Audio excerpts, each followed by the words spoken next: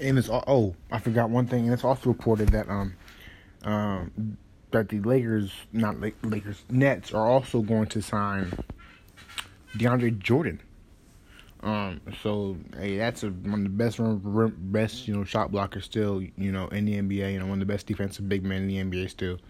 And so those looks like, and Kevin Durant will announce his decision tonight, but I'm pretty sure. I think it's been reported that the Nets and Kyrie Irving are already moving towards a 4-year deal. So I'm pretty sure KD will follow, and DeAndre Jordan will. They will sign DeAndre Jordan as well. And yeah, that's it. And I'll talk to y'all soon, probably. I know I will, because there's much more to come. And yeah, I'll see y'all when I see y'all. Peace.